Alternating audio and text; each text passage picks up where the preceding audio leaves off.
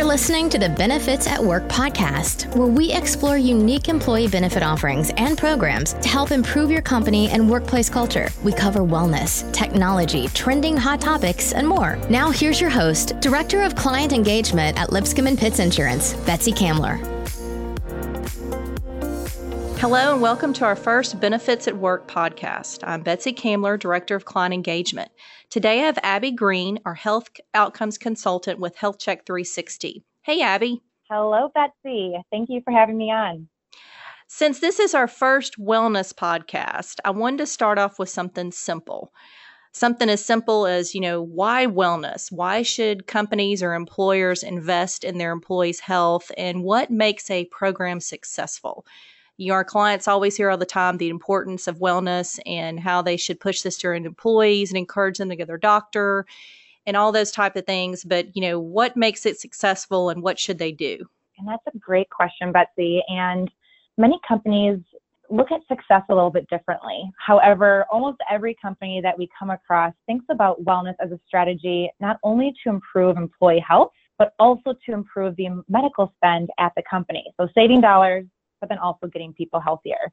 And it really does go far beyond those two things. So when creating a program, think of it as, what does the company actually want to envision? What are the values from that company and what do they want their end result to be?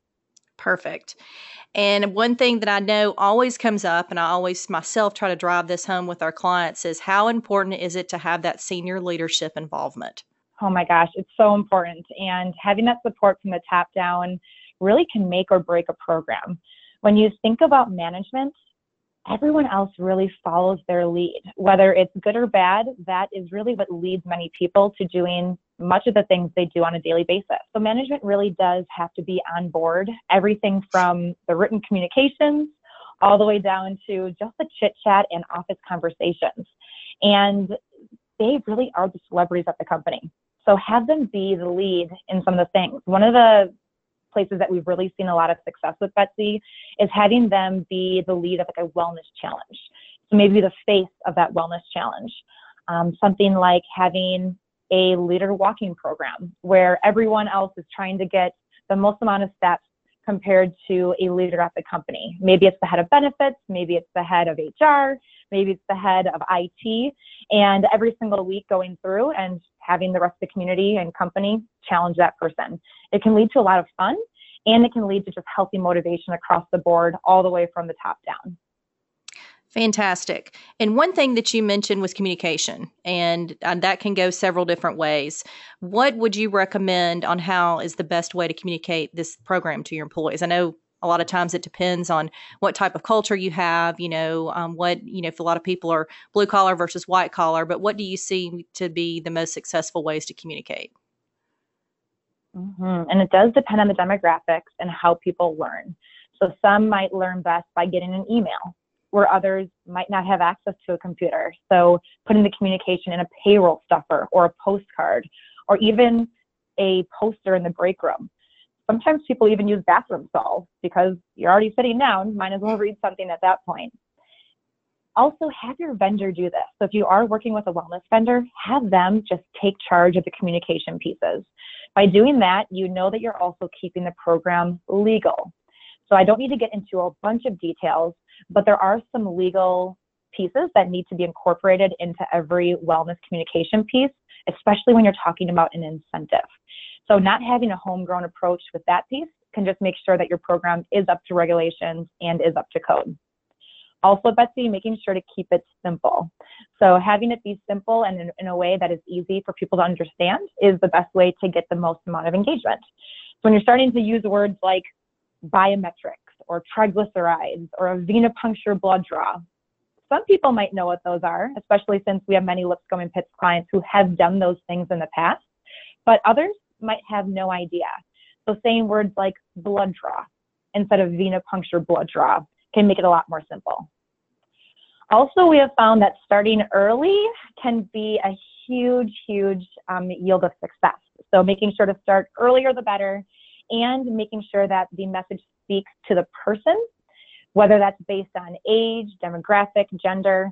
At Health Check 360, we have found that by just tailoring the communication slightly, such as adding a different type of photo if we're talking to the blue collar workforce than to those in an office setting, or having different types of language when talking to a 22-year-old female versus a 65-year-old male really makes the impact a lot more. So we just know that what matters to a 22-year-old female is very different than what matters to an older male. So tailoring the communication a little bit can yield to better participation. Okay, great. So we've basically said we definitely need to get the leadership involved. They're celebrities of the company. You need to make sure that they're involved in front of the program and really being the cheerleader, so to speak, to back the company for this wellness program adventure that they have in front of them. And then also with the communications.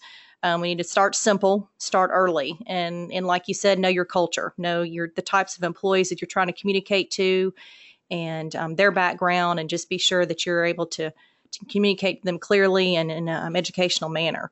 So with all that, what can a company expect with a successful program? Once they get all these steps in place and everything's put together, we've communicated it, what can make it successful and what can we expect from it?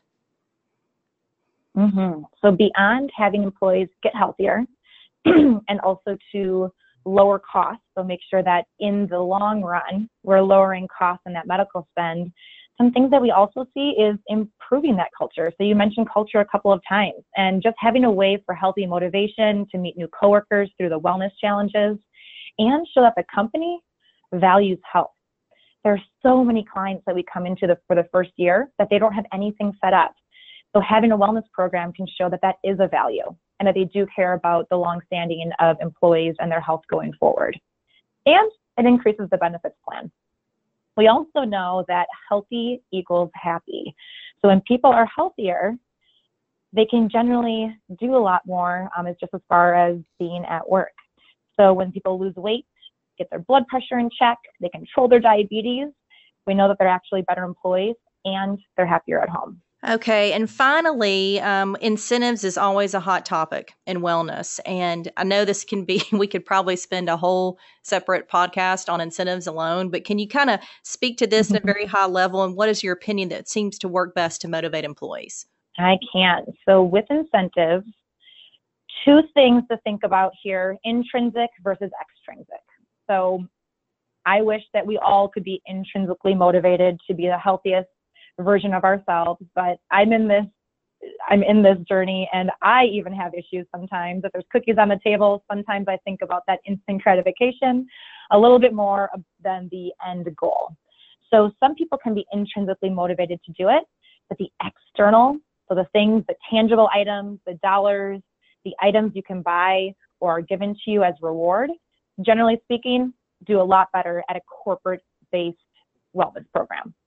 So make sure it speaks to your population. This could be anything from a premium differential or money into an HSA, all the way to maybe having a Jeans Day Friday, an extra day of PTO, maybe a gift card or a raffle for a gift card. And some companies even give away some company swag, such as logoed water bottles or coolers or t-shirts.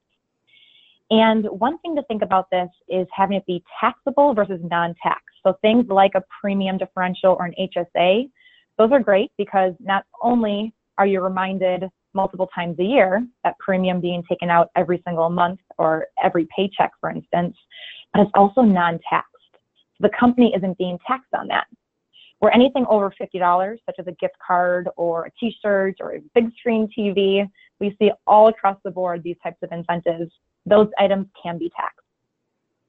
Finally, and I think we'll be talking about this in a future podcast episode, but making the program cost neutral can also be a great way to pull in incentives. So having those who are not participating in the program pay a slightly higher insurance premium can actually fully fund the wellness program so that anybody who goes through it is actually being paid for by those who are at a higher risk by not taking control and joining the wellness program. Perfect. Well, I think hopefully our audience has found some use in this information. I was hope to keep it simple and just to get the main topic out there of, why we need wellness and what makes it successful. And, I think we learned some things about, involving our leadership and making it simple and making it communicate to the right culture. and just know what to expect. And also with the incentives, just some ideas of how that would work, but also know the pitfalls of those as well, too. So we thank you again today, Abby, for joining our podcast. Thank you so much. We'll talk soon. Thanks. Thank you for listening to the Benefits at Work podcast. To learn more about wellness, technology, and compliance, head to lpinsurance.com or follow us online at LP Insurance.